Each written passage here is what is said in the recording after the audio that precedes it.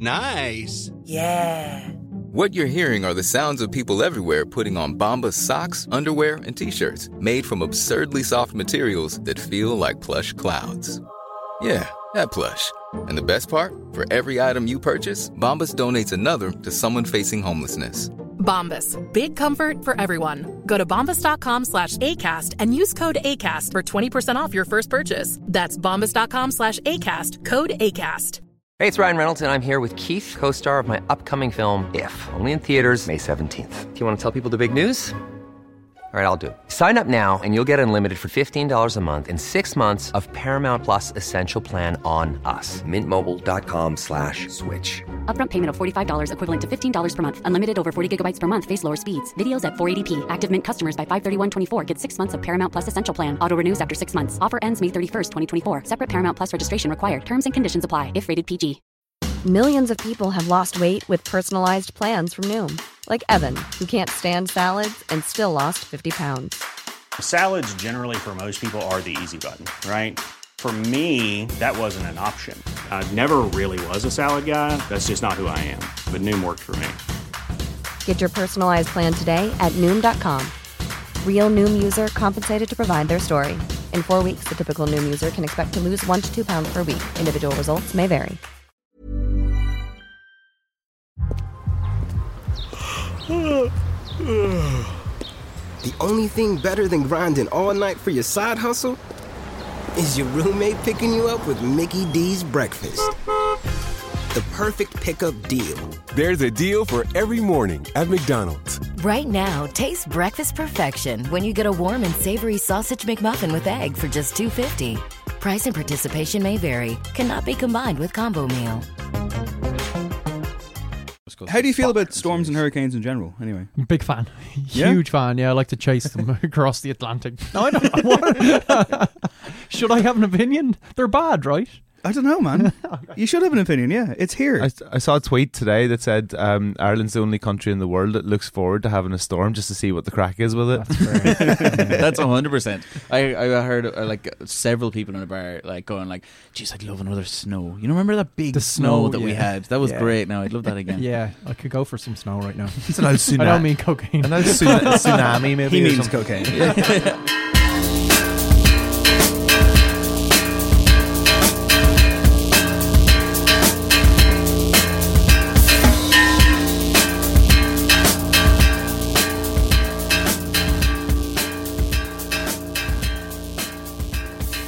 Hello, my name is Dave Hanratty, and there will be no encore. Welcome to episode 186 of the No Encore Music Podcast. I'm joined by Craig Fitzpatrick. Hello.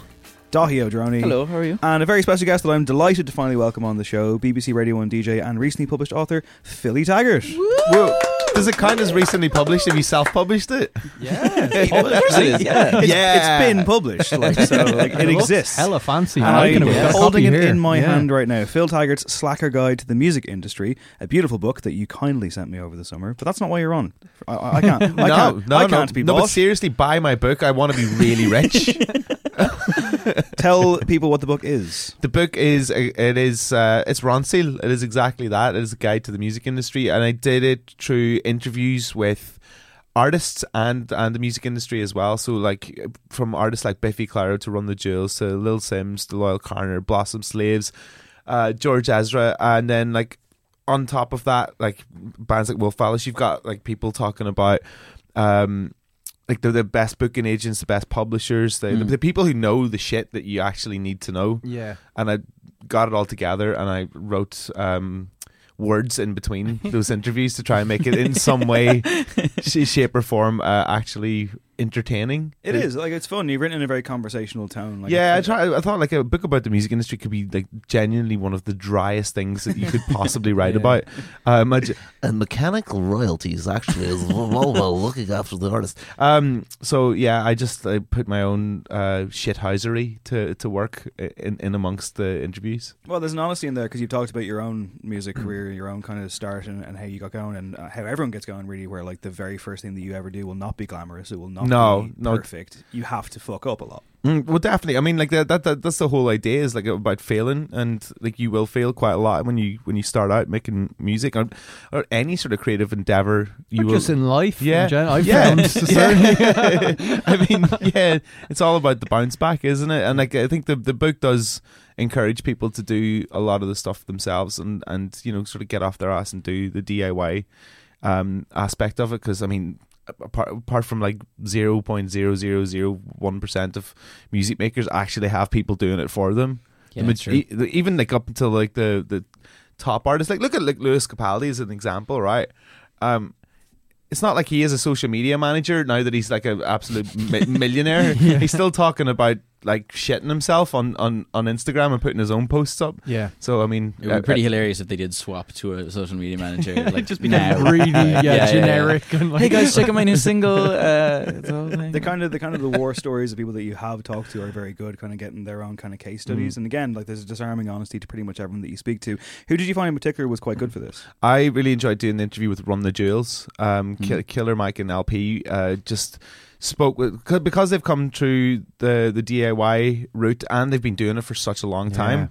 I found them to be really inspiring. Like when I was listening to them do it, when I was rereading it and rewriting it, I just felt really energized by what they were saying, to almost go out and restart a band.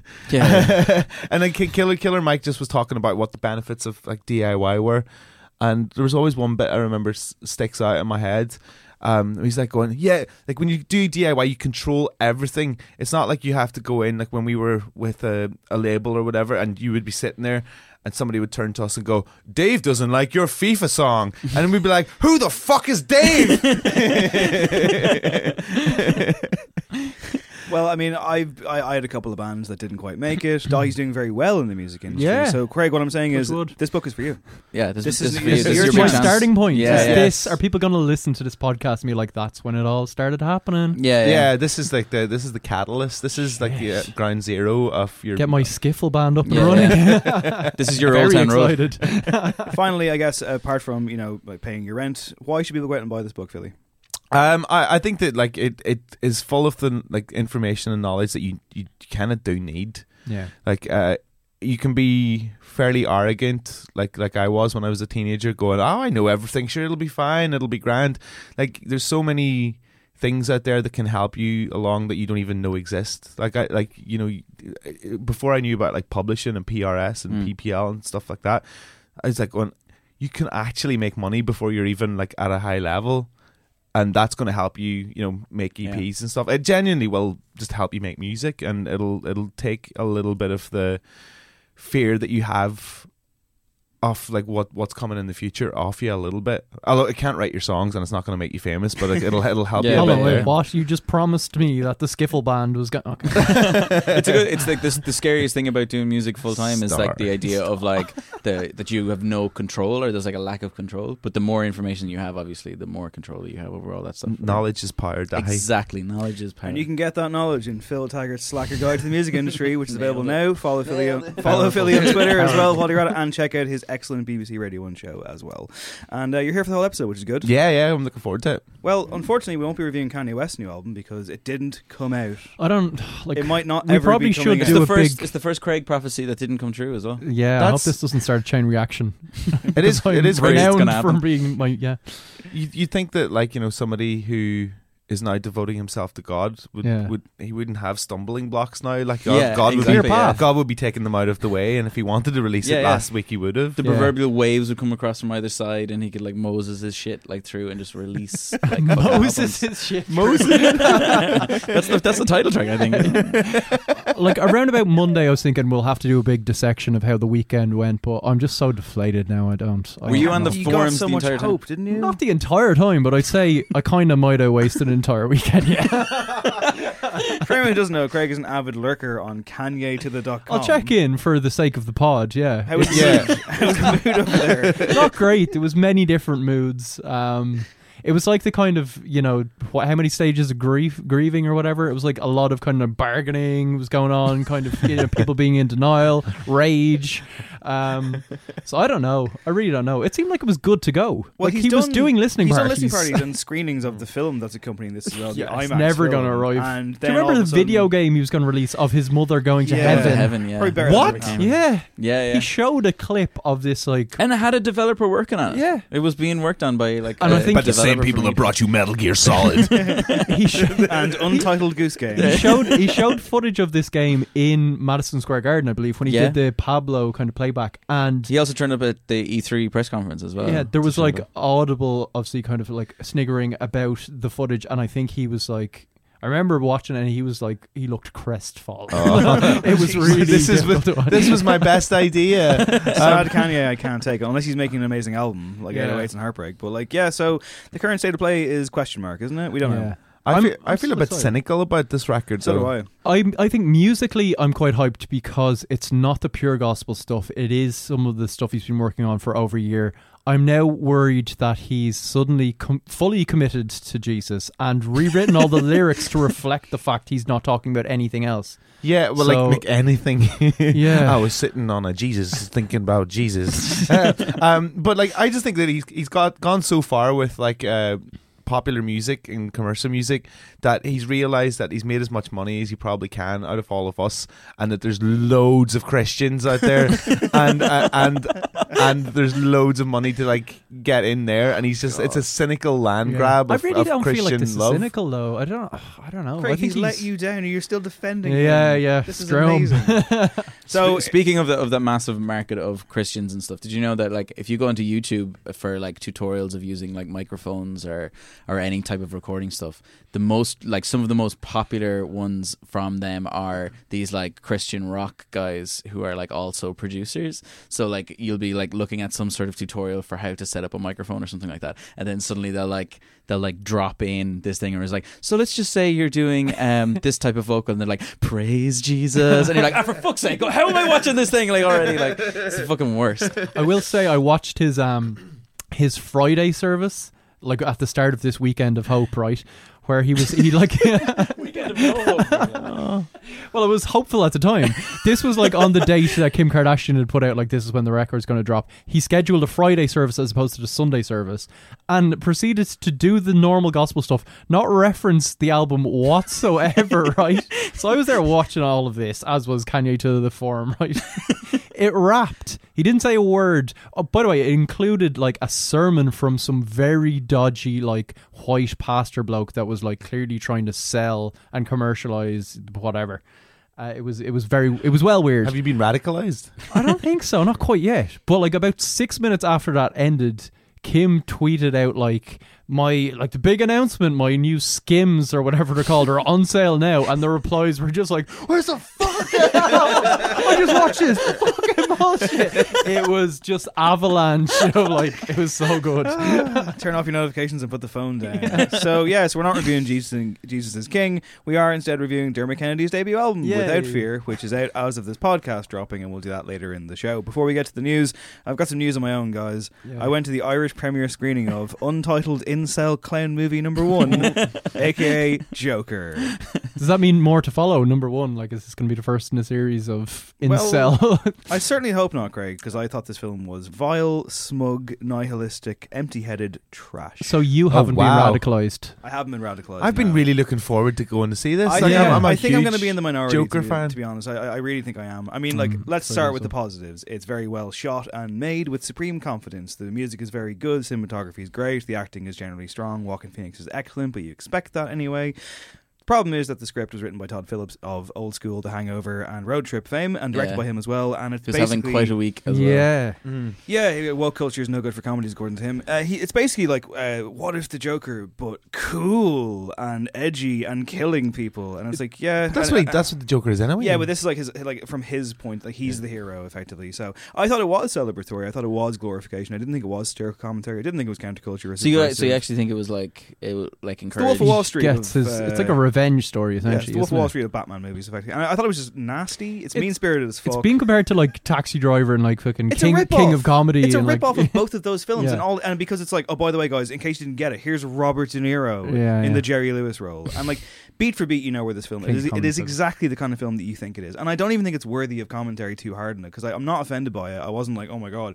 I just thought it was shit. I thought it was like teenage boy, too edgy for you bollocks. Like, didn't like it. Is it a one-off? Does this like feel like a complete standalone Joker moment from that universe? They're saying that. They're saying they're not going to do a sequel, but they do have universe tie-ins, which were very ridiculous. And I was like, "What are you doing? Oh, really? Do we need to see that scene again? Do we?" Also, you guys are all probably going to go see it, right? So I probably yeah. will. I mean, the fact that you said the Joaquin Phoenix performance is great, then it's probably worth watching it just for that. No, or is it actually the writing so bad that he's been better? Dottie and I once went on a date to see a movie together, and it was Joaquin Phoenix Once? in You Were Never Really Here, which is very similar.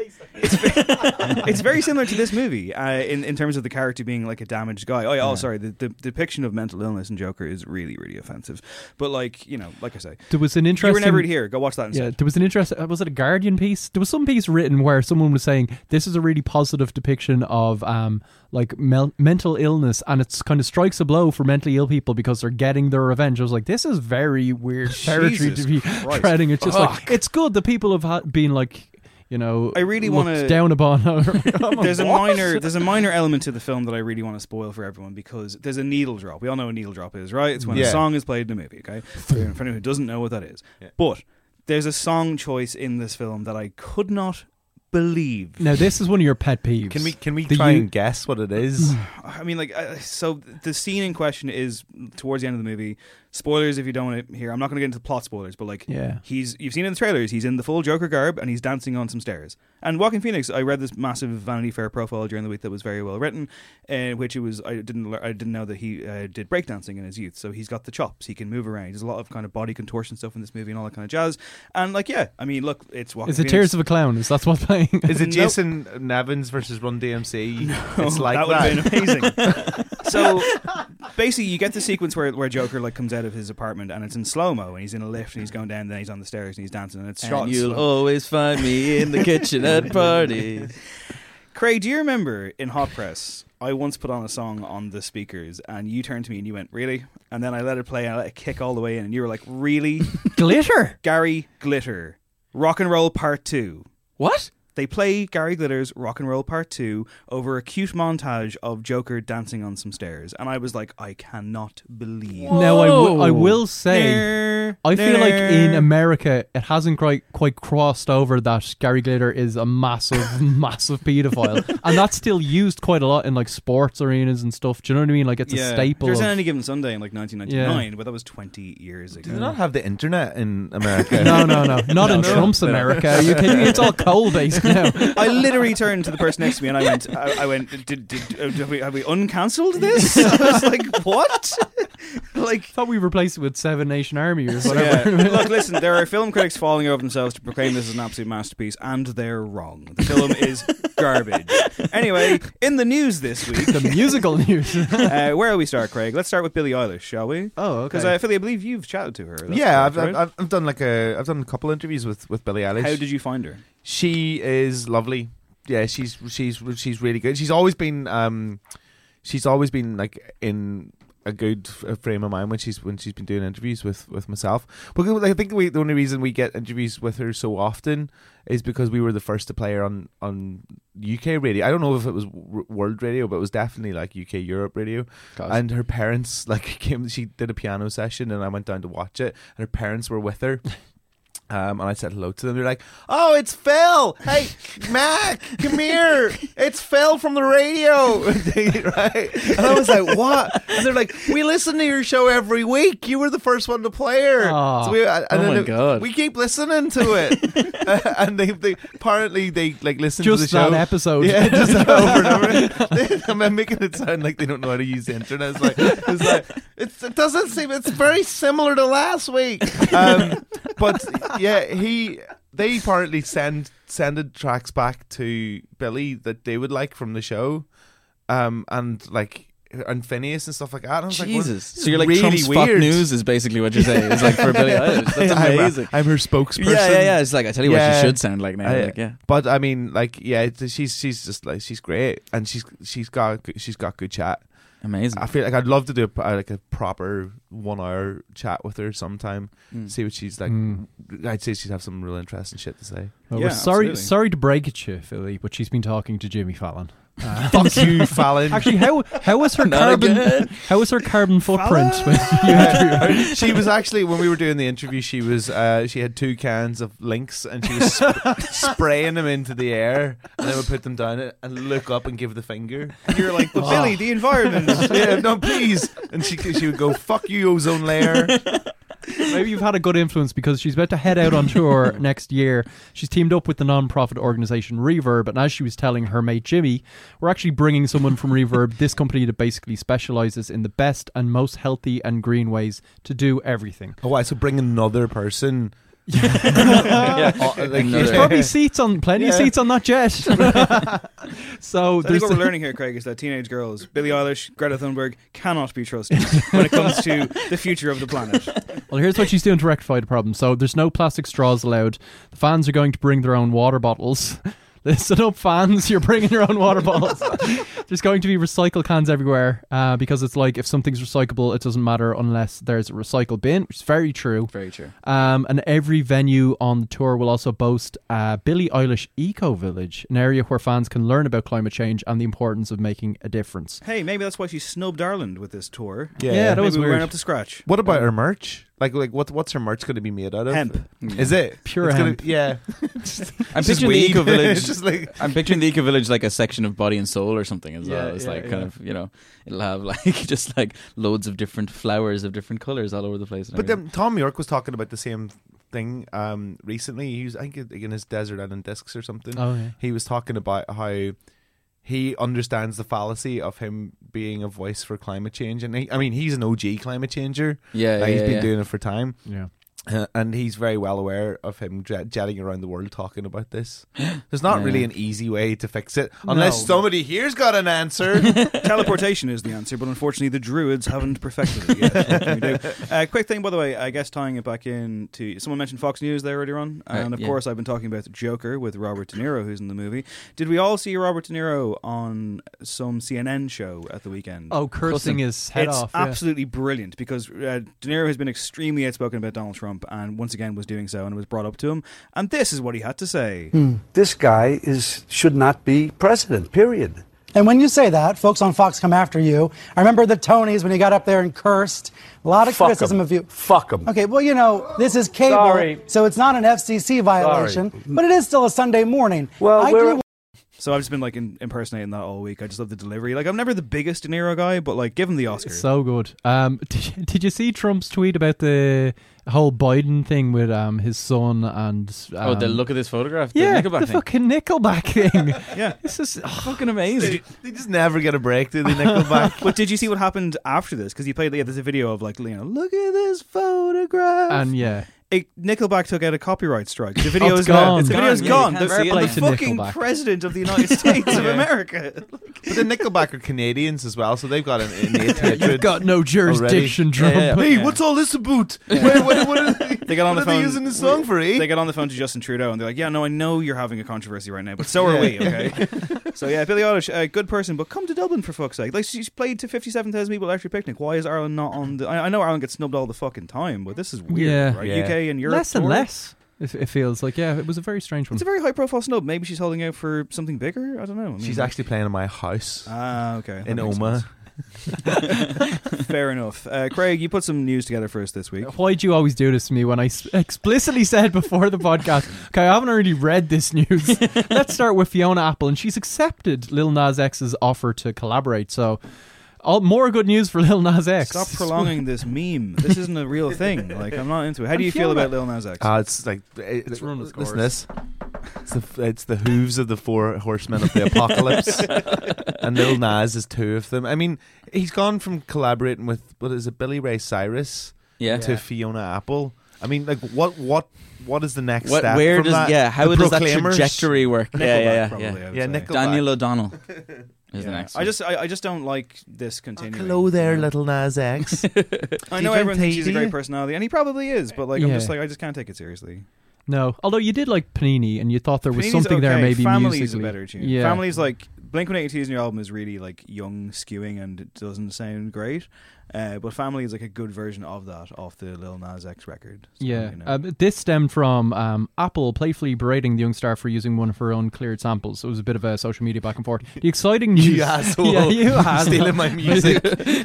You rascal. The big news is probably that Fiona Apple's preparing to release her first album in 8 years, which I'm very excited That's about. a big That'll be deal, great. yeah. The last one was a bit of a masterpiece, I think. The really We funny gave thing it about 5 stars in Hot Press magazine. the funny thing about that song though as well is that like Out you of can 5. hear the Fiona sample, the Fiona Apple sample. You can hear that go over like the top of a beat. Yeah. And I was like, oh, so somebody must have produced the beat and then like mixed it in or something. But apparently it's not. It's this classic Lil Nas X thing where he got a free beat from YouTube and like used that and then just put the Fiona Apple sample over the beat. And the beat is called Free in brackets Young Dolph X Migos X Gucci Mane type beat 2018.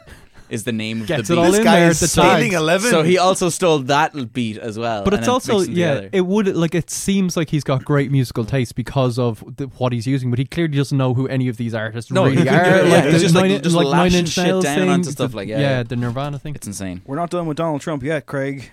In fact, he's connected to the music world one more time with someone who's also problematic, Moby. Is Moby officially problematic? I guess he is, yeah. He kind of like he becomes problematic for a little while, and then you forget why he was problematic, and then something else appears. Yeah, it was like really mildly What generally problematic. comes across as like a harmless old devil. Like, It was the Natalie Portman stuff, I guess, that was very odd. Oh, yeah. I didn't think of that. Forgetting. Really, now, you see, we it keep really forgetting. wasn't good, let's be fair. That was horrible, yeah.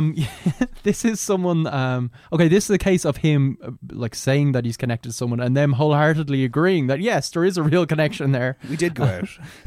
Moby is connected to the congressional investigation into President Donald Trump's relationship with Deutsche Bank. So strap in, folks. The story follows this whistleblower, who's the son of the late Deutsche Bank executive.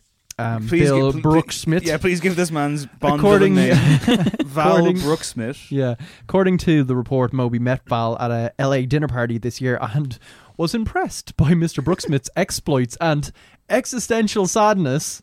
Which is like, what? Yeah. Very Moby. Moby in turn introduced Brooksmith to Representative Adam B. Schiff, the chairman of the House Intelligence Committee. Now, the detail that jumped out at me here is Val Brooksmith, who is Yes. also the frontman of the rock band Bikini Robot Army. Incredible. Oh my God. Has since been subpoenaed and turned over information. So once again, Moby is involved in people turning states somehow. And Moby, who's like, you know, for years, this kind of vegan dude, seemed softly spoken, liberal, grand. He seems to be spending a lot of time in very, like, elite parties. He probably bumped into Jeffrey Epstein, you know, obviously without, we're not insinuating, without knowing who he was, but he's in some weirdly kind of nefarious worlds that he's not aware of. I don't know. You know that like old saying that the older you get, the more right wing you get. So like, you know, everybody starts on the left, and at some point you get to the center.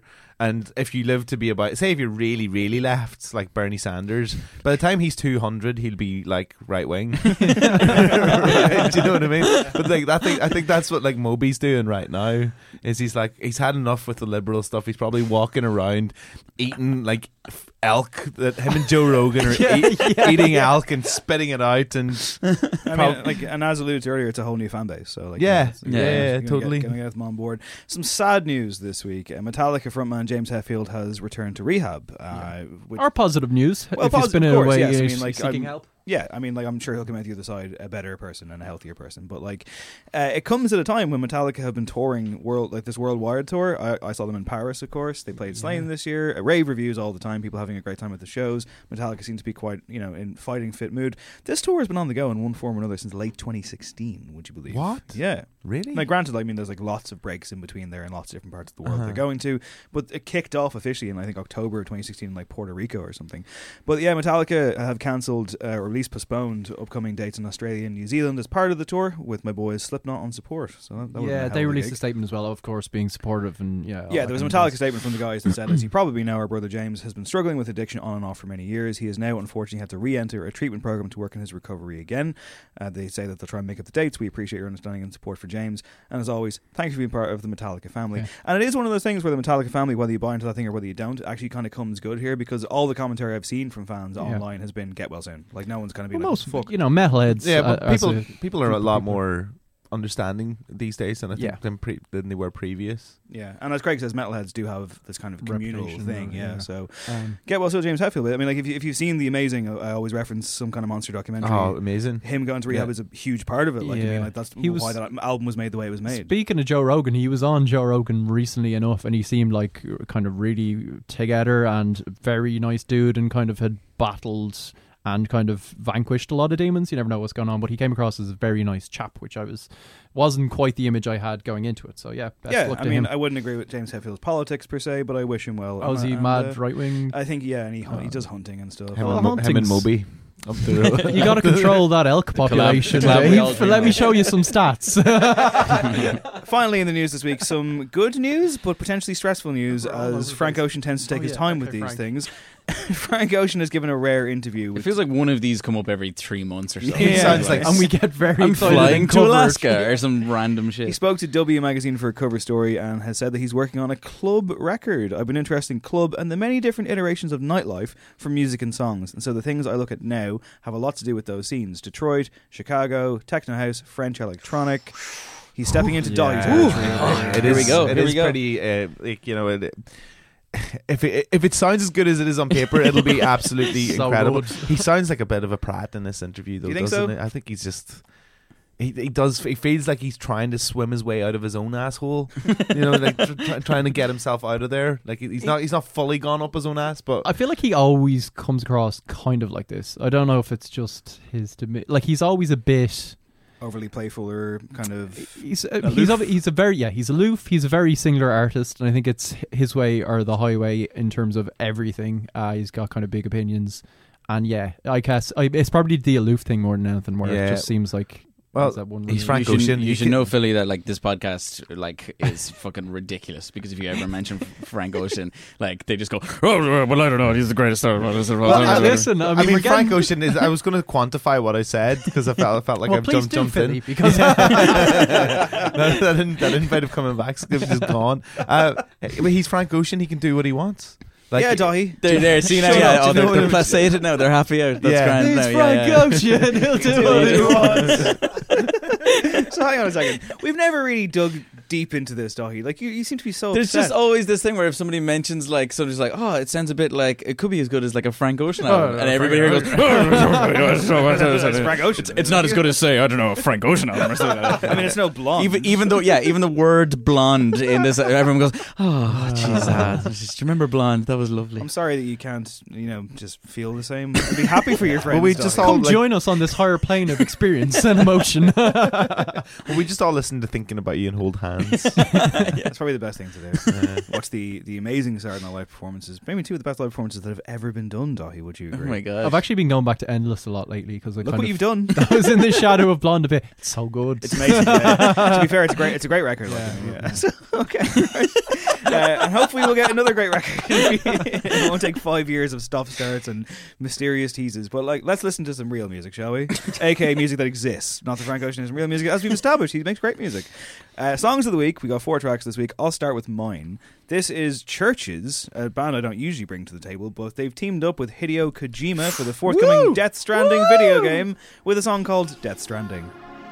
At the end of the line, will we live? Will we die? You can take my heart and hold it together as we fall apart. Maybe together we can make our mark in the stars. So there you go, Churches. Yeah, I've a band that I wouldn't generally be crazy about.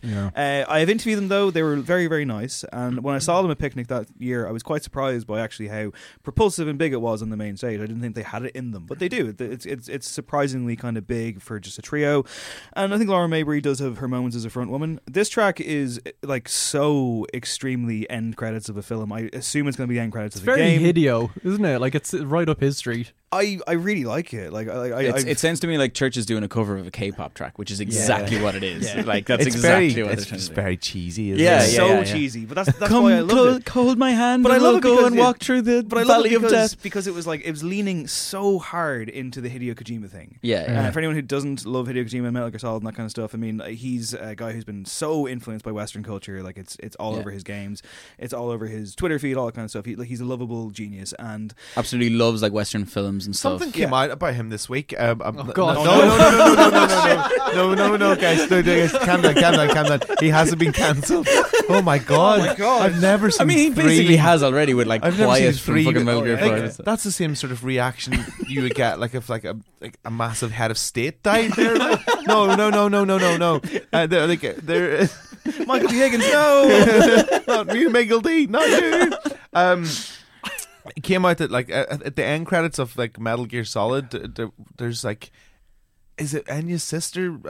It's an Irish Yeah. one, Moya An Brennan Irish track. singing. Moya Brennan, It was recorded in Christ Lodge, I think. Yeah. wasn't it? But like, isn't that crazy that like the end credits of Metal Gear Solid is Irish language? music? And it has a real like Irish lilt to it and everything at the end. I remember fucking playing it. It was just like, this is fucking so fucking weird. But like the thing about this is that Death Stranding is his new video game that is imminent. And it's his own like I guess his independent studio. Kojima Productions. Yeah, it's his first game since the split from Konami.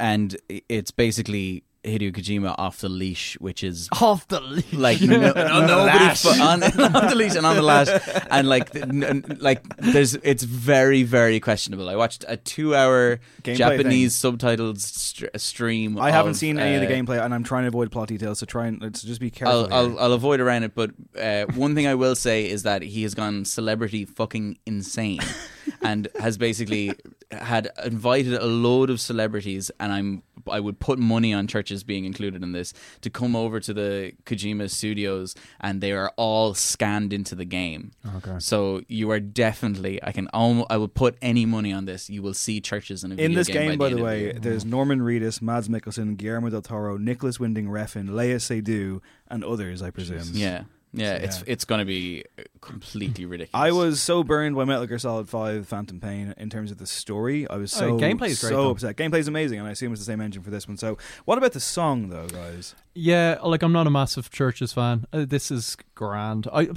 The kind of production didn't quite work for me. Like the drums, it felt a bit messy, and I don't know if it was the mix. It feels to me like Churches heard the stuff that had been on the previous trailers of the video game and went like, yeah, I guess we could probably do that. It doesn't sound 100% authentic to both either Churches or like Death Stranding. Yeah, they're trying to do a certain type of song. It's kind of like what you imagine a lot of people. When a lot of people sit down to go, I'm going to write a Bond song, and they all sound the same, and they kind of miss the mark. Yeah. They've kind of sat down and go, right, I'm going to write a big song for Hideo, and it's just a bit. It makes me a bit queasy. Like even at one point, like there's a kind of interruption, and it sounds like an arcade. They're just like put in some video game sounds. Yeah, I shouldn't like this, but I do. I was just really taken by how over the top and silly it was, and I thought in that regard it was beautifully executed. So there you go. I enjoyed it. Happy for you, Craig. You enjoyed a huge comeback this week. Chromatics are back with Dear to... No. No, Closer to Grey. Apparently their 7th album, although they haven't released their 6th, Dear Tommy, which we've been waiting for what? How many years? Oh my God. This is on the wall.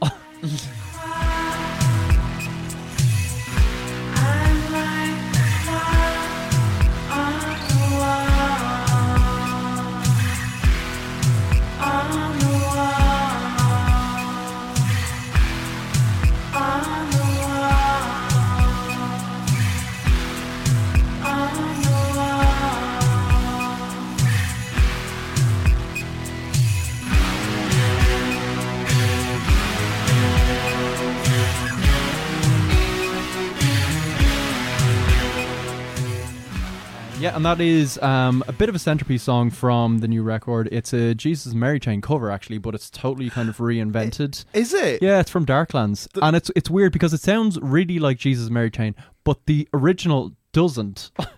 That's the first thing that went through my head when I was listening to it, going, Jesus Christ, that sounds like Jesus and the Mary Chain. Yeah, like those kind of big guitars. And actually, as we say, on the original, it's quite tinny and underwhelming and kind of more synth based. So this is it 8.5 minutes? I think it's, yeah, it didn't feel like it was ever going to end. I thought it was great. I love what they do with that kind of riff and the drums. The drums are incredible. It's a really good kind of showcase for Johnny Jewel's production too. I think it's pretty gorgeous. The record dropped, Jesus, was it Thursday morning or Wednesday morning? Yeah, kind of out of nowhere. And it's great actually. Joking aside about Dear Tommy, which I think will probably follow quickly. I think this is more. Brexit's not going to happen. Trump's not going to be elected. The Kanye album is definitely coming out, and notorious delayed album Dear Tommy will be here soon. It kind of has a feeling of it's a bit of a grab bag of stuff they've been working on. Like it's not really, it doesn't have like the narrative of a big important record. I feel like they're trying to put something out to get the Dear Tommy Albatross off their back. The artwork is phenomenal. It looks like a horror movie. I love it. I don't think this would be one of the standouts. But I would totally agree. Because, I found this one extremely repetitive and like didn't really find it interesting at all. At all. Yeah. But I've been enjoying the rest of the album actually. Yeah, there's some I think Chromatics classics on it. I haven't jumped into the record at all. Like that's the one bit of music that I've heard from it, and I enjoyed the first 5 minutes of it. And then the last 3 minutes of it, I was kind like, of ebbs away as well, and you think it's over. But like, I mean, I genuinely did like it, and now you've blown my mind by telling me that it's a Jesus and Mary Chain cover. Yeah, I don't really, I don't know how I feel generally on covers. I mean, this is probably about a 4-hour podcast in itself on like artists covering other people on their albums most of the time, unless it's like traditional like folk music or where it's like seen as a acceptable thing to be done. Yeah, I'm always a little bit like great cover on an album is Jai Paul's cover. Oh, Crush so good. That is amazing. I think he does a good job of making it a Jai Paul song. There are lots of great covers, guys. We'll do it another day. Philly has to go to Ireland Music Week. That's why he's here. So we'll move on. Oh, before we do though, Chromatics are playing in Dublin, of course, on the 22nd of this month. Yes, in Vicar Street. Are you gonna go? Yeah, I'm going to go, and I think that's going to be the night they drop Dear Tommy. I'm going to have a sign saying that, to be honest. We'll move on to Phil's track. This is Floating Points and Anna Sick Modular, I want to say. Let's have a listen. Why not? Anna Sick Modular. Let's have a listen.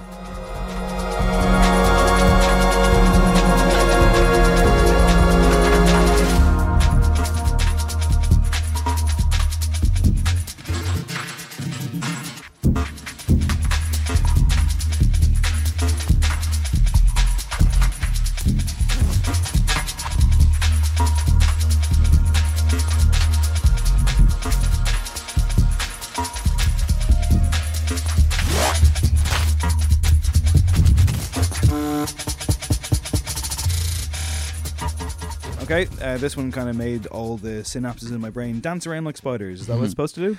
That's what Floating Points music is all about, isn't it? Yeah. He has. I've been listening to a lot of that sort of like maximalist stuff, like Aphex Twin and Floating Points and like Flying Lotus and Square Pusher and stuff like that. And he's got a better sense of melody in his music than probably all of them, I think. For some, he has just incredible. There seems to be a lot more like kind of chord structure stuff going on than say Aphex Twin would be. It does make me sound really wanky to say this, like with Floating Points, because even picking Floating Points is a little bit wanky as to start off with. but I really enjoy it. But like it is, and this is definitely fucking hit the buzzer for cliche alert. But a lot of his music does take me on that journey, and this one's a little bit more of a.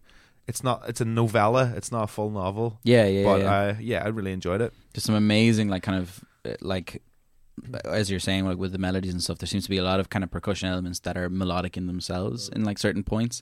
And they're, like, the sort of thing where if you're listening to an electronic track, if they, like, keep repeating over it, they become more and more powerful as they go along. But it also moves and changes into a whole other section, which is kind of the real, like, fashionable thing to do at the moment in terms of like dance music, where you're kind of like, here's two tracks that we just melded together that are going really, really well together. So yeah, I really enjoyed it. See, what you said is really intelligent, and that's what I would have said if I hadn't been hungover. And I was like, tried to make words sound good out mouthful. Yeah, like that. Those kind of moments of switch up did feel kind of new. Like I wouldn't be hugely familiar with stuff, but kind of new for him and a bit more kind of forward thinking than a lot of his other stuff would be. But yeah, it felt like a kind of primary colored Aphex Twin to me, and I very much enjoyed it. Yeah, it's kind of a track that once again exposes how ill-equipped I am to discuss dance music. So I'll just say that I liked it, and we'll move on to the final track this week, which is Dottie's choice. This is Dodie. And now I'm annoyed.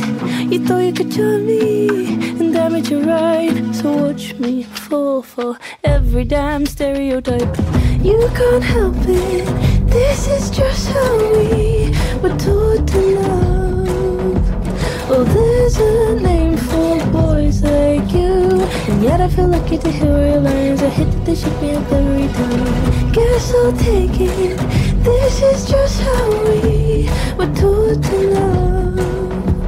Oh, there's a name for boys like you, and yet I feel lucky to hear your lines. I hit that they shake me up every time. That was Boys Like You. Dodie, of course, is good friends with Orla Gartland. They Yeah, tour together. they're currently on a massive American tour. Orla Gartland plays in her band? She does play in her band and also supports her in a lot of spots. Have we talked about Dodie on this show before? Not thoroughly. Let's yeah, do so. she's a very one of those classic new age musicians where she almost started as a YouTuber before anything else. She's a very, very delicate voice and had been doing a lot of those kind of almost like cliche, like ukulele type songs throughout the thing, and you can still hear that in this track. But I think there's something interesting in here where the really super delicate voice gets a little bit irritating after a while, but there's certain points like in the chorus of this track and stuff that I found really, really exciting, and I think there's something there a little bit later on. She's been doing like absolutely like incredibly well. She's millions and millions of listens on YouTube and stuff, and has kind of released a lot of stuff independently before this, and has like charted in the UK for a couple like of her times, EP. right? Her EP went top 5. Kind of out of her own volition, like kind of thing, you know. So I think it's quite interesting, and I wouldn't say it's generally for us, if you know what I mean, but it is definitely hitting a nerve somewhere. It lost me about 6 seconds in, but it kind of won me back about 40 seconds in. There's Like a the couple chorus, of as you say, moments, you're the like, choruses oh, are- there's something here. It's almost like a Feist type thing or something like that hits really that's well. why I struggle with it, because I never got the Feist thing. I do find pop music or folky kind of pop music, whether male or female or whatever, it's just The twee the thing, twee yeah. thing. It's very twee, but like I think Yeah. she does it. She does the twee thing quite well. She does, but I just don't. I like the song. yeah. I don't like the song as much as I liked other songs of hers. I like the track "Human" that came out. I think it was her last single. I thought was absolutely brilliant. Yeah, and it's not for me. Like it's not set out to be for me. Yeah. But I'm also like. It's just a kind of a really have the brain of a interesting- 15-year-old. yeah. And I think it's obviously speaking to like a certain generation in a really, really strong way. And I would imagine, I mean, this is like The baby half a boomers. yeah, exactly. Yeah, 60 yeah. plus. There's like, she's kind of like the antithesis of Billie Eilish, really. Actually, now that I think of it, it's like Billie Eilish versus Dodie. Like that those two against each other is kind of where it's at. This is like 500,000 views on YouTube in the last like 2 or 3 days, I think. So it's like I would imagine next year is going to be quite a big year. She has for a Dodie. legion of people that dress just like her. Yes, like, right? you know, Exactly. and it's like what proper fandom is all about. How does she dress? What should we be wearing? What's the flowy, new trend? wrinkled shirts already there? Yeah, some glasses. Okay. Yeah, and you need like some thick unkempt hair. glasses. You're down. You're actually down. fucking sorted. Yeah, you're down. Cool. She's nice. I've had her on the show and I've had her on my podcast before. She's a lovely person. She seems like a lovely person. Yeah. Also, speaking to a generation in a certain way, is the man behind our album of the week this week. It is the debut album from Dermot Kennedy, the hotly anticipated Without Fear, and it sounds like this. We can have that. To all the stars that light the road, don't ever leave that girl so cold. Never let me down, just lead me home. Don't tell me this is all for nothing. I can only tell you one thing. On the nights you feel outnumbered, baby, I'll be out there somewhere. I'll see everything you can be. I see the beauty that you can't see. On the nights you feel outnumbered, baby, I'll be out there somewhere. How long can you wait for the one you deserve? Let on, never let it out, never let it out. That was outnumbered by Dermot Kennedy, very much the man of the moment, a star on the rise, or I guess his star has pretty much risen, has it, Craig? Yeah, it's there thereabouts. You want a little primer for your mate? For my mate? I'm only joking. So Dermot is a rat cool singer-songwriter, done good, or did he? He's got a busking background, some classical training. well built, I guess, for the streaming age. He's been self-publishing stuff for quite some time, and now on Interscope Island. And I guess maybe 20 years ago he would have been part of that whole like Whelan's scene. He certainly talked about the likes of Glenn Hansard and folk forebears as something of an influence, but he's definitely modernised that. There's kind of hip hop inflections, rounded off with a bit of a pop sheen. Sure, why not? If Ed Sheeran can do it, why not Dermot? But things have been going remarkably well for him. He seems primed and ready to kind of follow in Hosier's footsteps. And is this the big leap? We shall find out without fear. Okay, so a lot in there, Craig. And Ed Sheeran's an interesting touch point because when I interviewed Dermot at the start of the summer, he was very much, I'm not Ed Sheeran, I'm not Ed Sheeran. Yes. I think that there are songs in this record that are Ed Sheeran. We'll get to those. But let's start with you, Craig, because I kind of feel like, Daithí and I, of course, are on record as going to see lots of Dermot Kennedy shows. Yes. Generally a fan of the guy, want the best for him. I also want the best for him and all my fellow human beings. But I don't think you've really engaged with him until now. No. So- My engagement has been purely from the podcast level. Skeptic or? Not quite a skeptic, but it wouldn't necessarily be my milieu, the pop realm in which he plies his trade. I guess what he's really good at, and he's clearly had great success with it, is that kind of very anthemic, relatable thing. My problem with that kind of stuff is it never feels relatable for me. He's Right, making yeah. music It for doesn't speak to you. all of the people except for me. Now, whether that's my fault, maybe this isn't an album review, maybe it's a therapy session with Craig. I'm happy to have that. In fact, I think that's what 186 episodes of the show have been building to. Yeah. How'd you get on with this, basically, essentially? I think all my my worries were confirmed. There's some really interesting stuff on this. I think he is quite a good kind of craftsman in terms of building songs that will do extremely well, but I felt like too often they felt kind of hitting all the markers that, a committee approved pop song that's going to chart will do. And I felt with a lot of the production, there is some standout moments where I was like, oh yeah, that's quite inventive. I like what he did there. Some of his kind of references, which I wouldn't like a huge amount, Ed Sheeran maybe being one of them, this felt more digestible. But overall, a lot of the production felt identikit, didn't sit with what he was kind of putting across. And I think my problem, as it kind of can often be with artists, is the voice, because he's got, he's had rave reviews for his voice. It's kind of that croak and that strain. It's very earnest. It always feels like he's singing over my shoulder to the back rows or something, and it lacks a certain intimacy. So I couldn't quite find a way in with this record.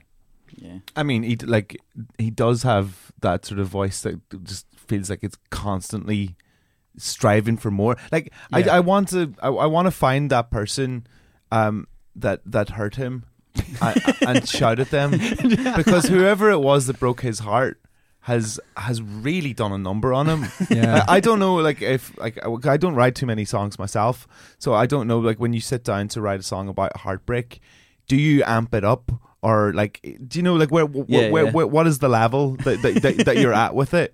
I mean, this is clearly amped up, right? It's very melodramatic. It has to be. Yes. It has to be. I even I even came up with a Dermot Kennedy joke while I was trying to think of it. Do you want to hear it? Go on, It's really shit, right? Why does Dermot Kennedy not wear tank tops? Why? Because he wears his heart on his sleeve. Jesus Christ. Is that all right? That's pretty solid. Let's give it a 6 or 7 out They'll of 10. put that on the album cover. Yeah. I think. You could 5.5 out you of could be his- 10. You could be his hype man at gigs. You could open up the show. Oh, what a great Do a audience! tight 8 minutes, What a great yeah. audience! I do think there's a point of difference, between him and that Whelan set that you said that he probably would have been running about with 20 years ago. Yeah. The same with Hosier. I think he does stand out by himself. You can tell definitely that he comes from a busking background, because his voice has really got one register. And It's belting it, and that's belting it, and that's no bad thing. I mean, you can almost feel the veins in his neck protruding out while he's straining so much to sing. I don't know if I agreed with you on the identikit production and all the rest of it, and how it's made to be a pop record, because all of the songs are about 4.5 minutes long. Yeah. And structure of a lot of the songs is a lot more interesting than a lot of pop music. Like he does do a lot of weird sort of middle 8 changes and outrows that you wouldn't normally get with Ed Sheeran. Like I think his writing can be interesting in that way, but there's very clear delineations in terms of, you know, when he's hitting a certain emotional moment within the lyrics, you'll have suddenly there's a choral thing going on, and then suddenly the strings swell at that kind of, often I felt, quite cliched moment. It was always building towards that huge anthemic chorus and payoff that was just, you know, universal and everyone could relate. And his songs, was it Walking on Cars front person that was just like, I write songs for other people? Was that an interview you did previously, Dave? Walking on Cars, I've never quite understood right, that, but it feels like to me Dermot Kennedy writes songs kind of for other people, and there's a lot of that of like, I'll be there if you need me, or like I'll be somewhere off on the horizon and you can get through this, and I know you better than you know yourself, you're a better person than that, blah blah blah, and it just felt very occasionally self-helpy, and also... You're making it sound like an Auntie's Facebook posts, you know, like one of those like motivators. It does feel a bit like inspirational Instagram posts at times. I don't know. Well, I mean, the Walking on Cars thing, Picture This has said that as well. I mean, I'm not saying that Dermot Kennedy doesn't write for the cheap seats, because I think he's in a position now on a major label where he kind of almost has to. And this record, I think, is very much a push-pull effect. It's very evident across the course of the 13 tracks. I mean, for me, you know, obviously I want every album to be 10 tracks all the time, but with this one, it's pretty easy to kind of cut and paste. I mean, like we mentioned Ed Sheeran, and I don't think he should be beaten with that stick too hard, because he's not Ed Sheeran. He's quite superior, I would argue. But there are tracks on this one, and they're like Outgrown and Redemption, which are back to back towards the end, and The Corner, which comes halfway through, and those ones for me are the ones I would just lose. They're perfectly fine at what they do. You'd lose all three of them? Don't you say there as highlights. All right, okay. Go on, I'll let you finish now. And I don't know if we've got a mini album. Cheers, Kanye. I would lose them, because I just think that they're just radio. They're just like, this is going to be really singly and kind of like straightforward, and I don't believe that they're his like favorites. I mean, I'd be surprised if they were. Yeah, like one of my favorite things about Dermot Kennedy, and the thing I think that sets him apart from what we're kind of talking about, which is basically we're talking about Walking on Cars, we're talking about Ed Sheeran and all that stuff. I mean, like, he's been pushed to this idea where he has the singer-songwriter chops down, and then he's also mixed with a kind of like almost like a hip-hop undercurrent. Yeah. And I think with this album, the stuff that performs best and the stuff that like hits me the hardest is when he adds in like the hip hop like production side of things. It just makes it way more interesting. And I kind of agree with you, Craig, when you're kind of saying like that production wise, I've heard a load of those sounds before. It feels really, really like that again and again. And then there's times when that hip hop production, or there's something more interesting coming in. And I think like he'd be really well served if you brought in like a really interesting producer with him. Yeah.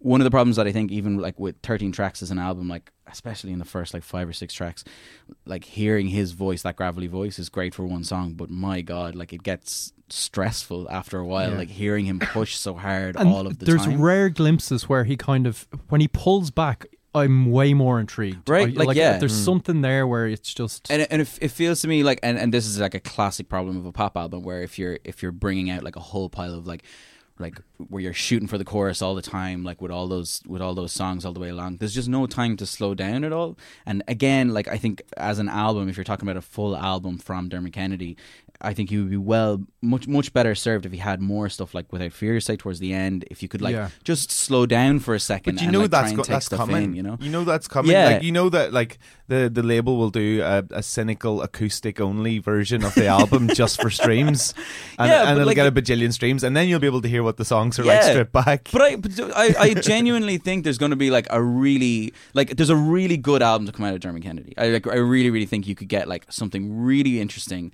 like if I mean, and we've kind of all said it in different ways, that like this album is completely designed for as a pop album to get like as much. It's 13 A-sides, like that's what it exactly. is. Yeah, it's also going to completely and utterly work as well. It's going to be a huge record. Yeah, I mean, he's done his job in this particular moment for this, right? Like, Let me ask you this: has he got enough of himself in? Because when I interviewed him that time, he's very much like someone who, I mean, look, the guy has not said the words out loud, "I don't like Power Over Me." I'm sure he doesn't hate Power Over Me, but there's no way. But the way he's talked about it in interviews has been he's hinted. He's like, I know what I have to do here. Yeah, he's hinted that was a compromise song, and that's a song that opened a lot of doors.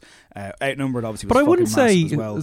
Lost is a song that he loves. So I think you can pick, if you know Dermot Kennedy, even without sitting down with him for half an hour and chatting to him, you can pick out signatures answers, things that have come from his heart and soul, as opposed to I can write this radio song. But I feel like there isn't a huge amount of difference between Power Over Me and a lot of stuff on this record. So is he compromising quite a lot? Do you know what I mean? I wouldn't be like, well, that's the real outlier. That's him just kind of, do you know, like...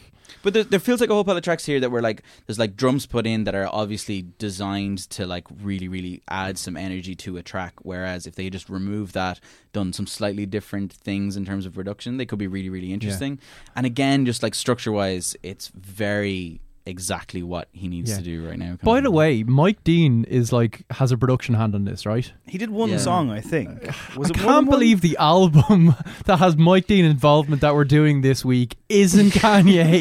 It's Dermot Kennedy. That's why I'm sounding salty. Well, actually, hang on. I mean, because Mike Dean, I think, was he's all over Moments Past, right? Yeah. That song is 2 years old. Is that okay? But it's a standout for me. I think that's a moment where song, he actually but putting shines. it on your label, your major label debut 2 years later. But a load that's of like these tracks Kavinsky are Nightcall, like just 3 years later. Here it is. There's so many versions of all of these tracks that he's like released over time or performed over time. There's like he is the type of artist that will have a song like kicking around for however many months. I did think that about Dermot Kennedy generally, is that he's released a lot of music up until this point. Yeah. And like it's probably more of a state of the music industry more so than him just going, here's a load of music. It's the streaming age. Yeah, well, it's just like he takes, like he's a pop artist. It's like the hardest genre to break is pop music, and you need to release as much music as you possibly can. Like even with bands, I work with bands quite a lot. It takes 3-4 years to even get them to like a level where they're still not making money. It's true. It could be you, listener. Jesus.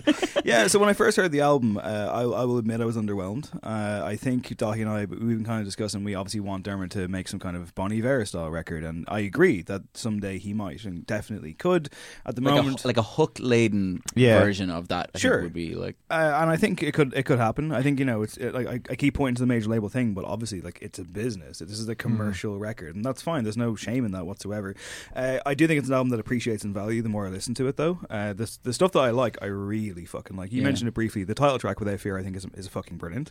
I think it's gorgeous. I know where Craig's coming from with the idea of like the strings coming in, but on that one, to me, it almost turns into a bit of a Bond theme at one stage. I was like, this is really, really impressive. And it's just more interesting. Like, it genuinely is the opening just track more in Evening I Will Not Forget is a live favourite, and it's been kind of beefed up and the slightly strings with actually some- work on that as well. Yeah. I really liked David Arnold kind of Outgrown, for instance, as well. Like, I thought it was, again, just a little bit more interesting. Do you not think it's just a bit too, like, formulaic, no? No. I often found moments where I was like, oh yeah, he's doing it here. Like the lyrics didn't quite work for me. I just think a lot of his I like imagery, his lyrics, I do like them a lot. they don't really chime with It's me in patchy, any way. though. Yeah. It's There's a some lot really of good talk of moments. demons. There's a lot of talk of holding on. There's a lot of, do you know what I mean? It's kind of like the playbook for every. Craig, where's your acoustic- fucking heart? Yeah, man? exactly. You're like, you'd like be let go. Yeah, he does a load of like sense of place stuff where he's just like, and I remember being in the Yeah, back the of a bus. moon is constantly same season somewhere in way the back. sky. Yeah. Do you know what? It completely got me. I definitely felt it because I was pretty hungover when I was listening to You it have today. demons. And I have today. And Dermot dispelled them. Good. Well, that's good. He grabbed me by the hand and he walked me into the light. He does have all these little lines like he was like, and I remember leaving the door open of the car to get a little bit of light in. Yeah, or whatever. And just I get that. But it's never enough. I have a car. When I open the door, the lights turn on. In the When car. Dermot Kennedy said fridge, I felt that. I feel like he's striving constantly to write like Castle on a Hill, but he doesn't quite get there. I don't think he is. I I don't think know. I think people want him to write that one. I'm sure management are in his ear, but I think ultimately, Well, one of the biggest songs of the no, in terms of like for what it will do Yes. for you. Yeah, But yeah. at the same time, like, I mean, that's just there's attempts maybe, and again, I know Sheeran is an obvious signature to point to.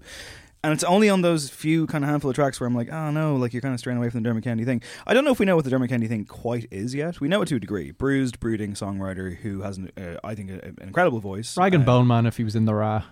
Whoa. Sorry. That's the quote pull, yeah. You want to qualify that statement there? Jesus No, just Christ. vocally, no. You'd kind of, and this sounds like horrendous, but you'd almost want this album to not go well. It will definitely go well. But if it didn't go well, then he might be able to like go and like go What a back turn. and go okay, now I need to just try and do something really weird or different, right? Are you doing what you did with the Fontaines again? Just any band that does fairly well. Like, artist that does very Hold on well. a second now. Listen, I meant that in a good way. Like it wouldn't do well, and then he would That go it on doesn't, to make the Bonnie he Bear record that doesn't we were get talking about. siloed into this thing Yeah, of like look, you he's must right. This make No these kind Encore of is, of songs. course, the typical Irish begrudgery podcast. Yeah, it is. It is. That's Yeah, fair yeah. enough. He's doing Take well, great so pride now in we're going to that. knock him down. Yeah, I think as a first shot in anger, it works. I think like what works, I really like. What doesn't work, I'm not crazy about. Ultimately, for someone who's coming to him for the very first time, though, Dahi, because we're coming to him with an awful lot of kind of, I guess, emotional baggage of our own. What do you think is the is the selling point for people who've never even stepped their foot in the door? I mean, I think we've seen most times if you see his shows, the audience that like is just totally drawn to him. Everybody has like their song When they're right? not being unruly pricks. Yeah, exactly. When they're not being a difficult crowd. Man, They're I fear those 3 arena gigs. But go on. They're so funny. Most of the time, I'll tell Philly, like when you go to a Dermot Kennedy show, it's just like the songs will be playing and everybody will be completely silent or singing along to every single lyric, and then as soon as he starts going, okay, this is a song about, and then it's suddenly like, and everybody's talking. He doesn't give a shit about what he says, and then like the song starts in again and they sing every single word. It's because the people But, that go to his shows probably go to about like 5 concerts a year, and they love those artists. Yeah. And they're there like for the big concert, basically. Yeah. But the big thing that you Instagram notice story, is live stream, especially with the male audience, I would say, is that like they all have like a song, which is like their song that they've had for the year, and like it's like it sums up this relationship they had for the last year. That is whatever. interesting though, because I mean, there's a guy I work with, and he's a very nice fella. Like he's very, Where are we going? fairly sure he's in a long-term relationship, and he is in love with Dermot Kennedy. Like it's hilarious. I was talking to him the other day, and he's like I bought the collector's edition vinyl. I met him recently, and like he was just like, I couldn't believe it. I was just talking to Dermot Kennedy, and like he is completely head over heels for Dermot Kennedy, and I think it's because it's that thing. It reaches right into the wounded heart of every Irish bloke ever, and it does it in such a way that it's like, oh my god, he gets it too. Right? So in that sense, it's a success, right? And I think this album, Apart for from Craig, that audience, apart from Yeah, Craig, well, I'm a complex fellow. who's obviously, he's gone too, he's too far gone. He's too far gone. It takes a lot to unlock me. Not even that voice can echo around my heart. But I think like at the end of the day, he's nailed it for that audience, which is basically his entire audience, right? Like that's the people who really love it. Like The takeaway, is that fans will very much enjoy this one. A solid 8 out of 10. Okay. I don't know if I'm revising that. That's the hangover talking. Yeah, I'm finding it really difficult to concentrate today, which is like great for this podcast. 7 out of 10. 7 out of 10. Yeah, I'd probably go 5. I mean, it's fine in terms of craftsmanship. I think his fans will like it, but like if you're a music fan, I don't think you'll be a fan of this. That is a fucking And burial. I'm not, but no, I'm sorry. I'm not saying anything about his level of talent. If But you're a music fan. what it is as a product is very like, as Dahi said, like it's you'll You've go to seen that it one before gig and you're a like, year. yeah. You're not delving deeper into. There's a lot better stuff out there than this. But fair play to him. Yeah, like I quite like it, and I quite like the songs that had actually already been released. So they're kind of like they've grown on me enough to be like a thing. So I'll call it a 7 out of 10 as well. It's a 7 for me as well. I hope the second album is a bit more him and a bit less. I think streamy. we're gonna have to wait until like the 4th or 5th. What are you album. going to give it? Because that's 3 7s. I give it 5. Yeah, give it which 5. is it's fine.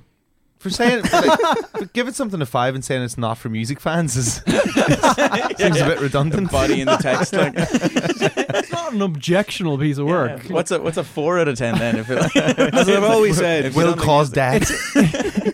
Craig is our charismatic enigma. We can't. Oh, thank you. That's the nicest thing you've ever said. Yeah, I gave you Jeff Hardy's nickname there. Right.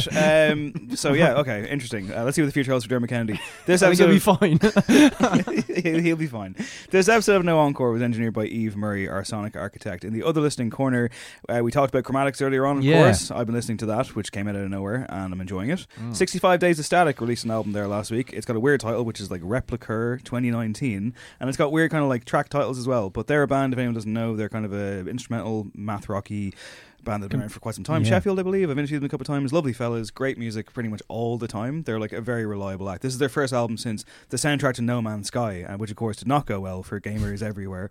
And yeah, it's fucking great. They have a certain tone, a certain kind of sci-fi kind of darkness that I'm always attracted to. I gave it like a quick listen, and it was just like, this is probably too in tune with the oppressive nature of the times, and I need something a bit lighter. So, but it sounded good. So you stuck on Dermot Kennedy. Yeah, exactly. Yeah, it's very much Brexit the record.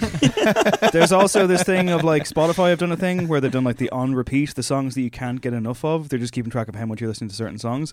And people have been doing this thing on Twitter where they're like, post your top 4 in your on repeat. So my top 4 in my on repeat are Unsainted by Slipknot, which is without question the song I've heard the most this year, Violence by Grimes, Sunflower by Post Malone. Oh yeah, and great song. People by the 1975. Is it on repeat or repeat rewind?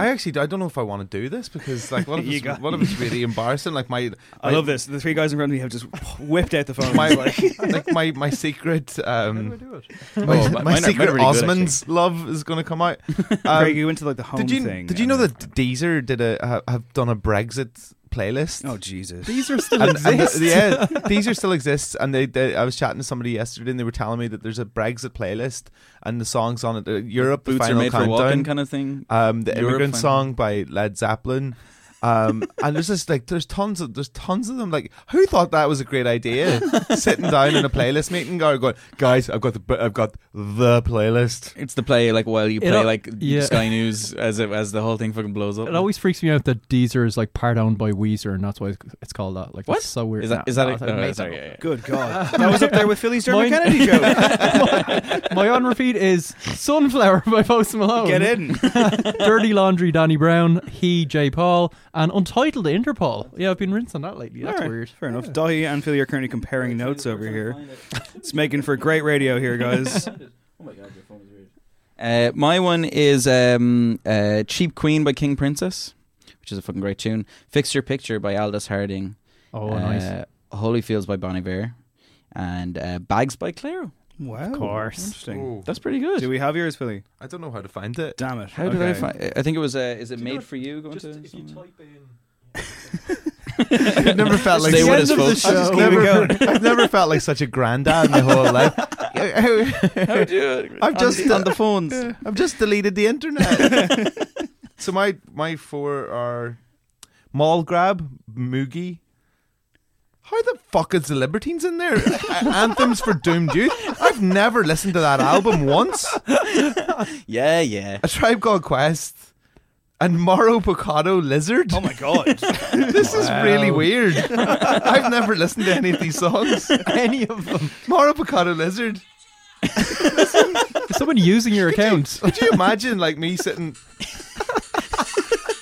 at home and Oh, my favourite on-repeat track for Finally we got the party started on this podcast. I am now imagining that. What have you been listening to apart from Mara Picado? I've been listening to lots and lots of weirdy beardy dance music. I've been listening to loads of Ski Mask at the minute, and I've been enjoying all that sort of stuff. Mainly Ski Mask and Floating Points. Actually, Floating Points had a new EP that came out today. Yeah. I don't know. I've got sick of lyrics, so all I want to hear is a Dermot Kennedy album was really down the line. All I want to hear is the 10 same samples that all DJs and producers use over and over and over again, like Marlena Shaw and whatever soul record from the 70s. I've been listening to the Babies album, Kirk, which is doing big numbers. He's the new rap sensation. There's some bangers on it. I think I'm going to get sick and tired of it, but there's some good kind of very one-dimensional bangers on it, so check that out. You all right? You're having a hell of a week. It's been a very busy week. I'm tired. Fleek. I want a Kanye album. Kanye album. Dahi, what about you? I listened to oldie but a goodie, Lucky Shiner by Gold Panda. I was listening to all week, which was deep lovely. cut. Yeah, it was great. Really, really enjoyable. That's what I listened to. I was doing a Happy lot of for you. driving. So, yeah, it was good. I listened to you on the radio, Dahi, so I did. Oh, did you? Yeah, the you're BBC, up with Riggsy. The BBC, I also watched a video of you playing Jenga over the summer. Oh, Jesus. I stumbled across it. I was searching board games or something, and like Dahi's face popped up playing Jenga. Like, was it a festival or was it an entertainment? It was, I went to an office block and played Jenga with a It was presenter. very humorous. Yeah, it was good. That was fun. They love you up north and across the line, don't they? You've Yeah, been they up did. there done loads. Shout out to Riggsy. It's his last show tonight, I think, as we're speaking. He's like not doing Across the Line anymore. Yeah. There's a shake-up. There's a shake-up at Radio There's a big Ulster. That man shake-up. has been an absolute legend for Irish He is an music absolute for legend. I think he's still doing. like He's 18 years. Yeah, he's like producing. There's a new girl coming in called Gemma Bradley. Who That's right. Yeah, she's like 23 years old. She's, I think, even younger. She's like she's a backing singer for Soleil. She writes her own stuff. She's great. Unreal. She's gonna absolutely kill it. Great, yeah. Did one of the last Exciting sessions times for Riggins, Northern really Irish good. music and Irish music. There you go. Philly, thank you so much for coming in today. Thank you so much. Thank you. Yeah, take it off. Welcome back anytime, sir. Exit music this week comes from a friend of the show as well, Paddy Hanna. He's part of this Ultramond project. Anybody check these guys out? Yeah, It's not with Jay Leno. Daniel no? Fox, Where are these guys? You see Yes. this? Daniel Fox has in fact produced this, of girl band fame, and Paddy Hanna has fronted it. Paddy Hanna has morphed into Win Butler from Arcade Fire on this one. It's a stomp, guys. So it is. They're playing Ireland Music Week this weekend, of course. And this one, I read off Nyler's website, said that they wanted to make a song about the addiction of making pop songs and irresponsibly chasing the perma-receding horizon of professional musicianship. That sounds grim, but the song is actually really good, and it's upbeat, and I enjoyed it. And that's why Ultramond's On the Record is our exit song today. My name is Dave Hanratty. This has been No Encore. There will be No Encore. Going to say goodbye to Dahi for a few weeks. Yeah, I'm going to be gone, for the next 2 or 3 weeks. Bye. We're gonna release We'll a miss you. fucking album. Oh yeah, everyone do go it. check out Dahi's album and go and see him. Very hyped. It's going to be amazing. No Encore. Bye bye.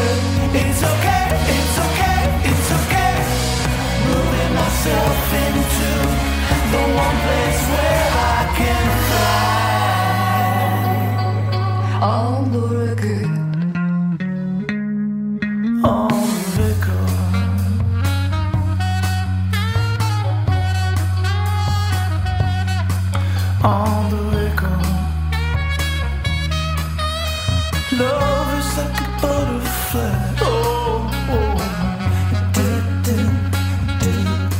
On the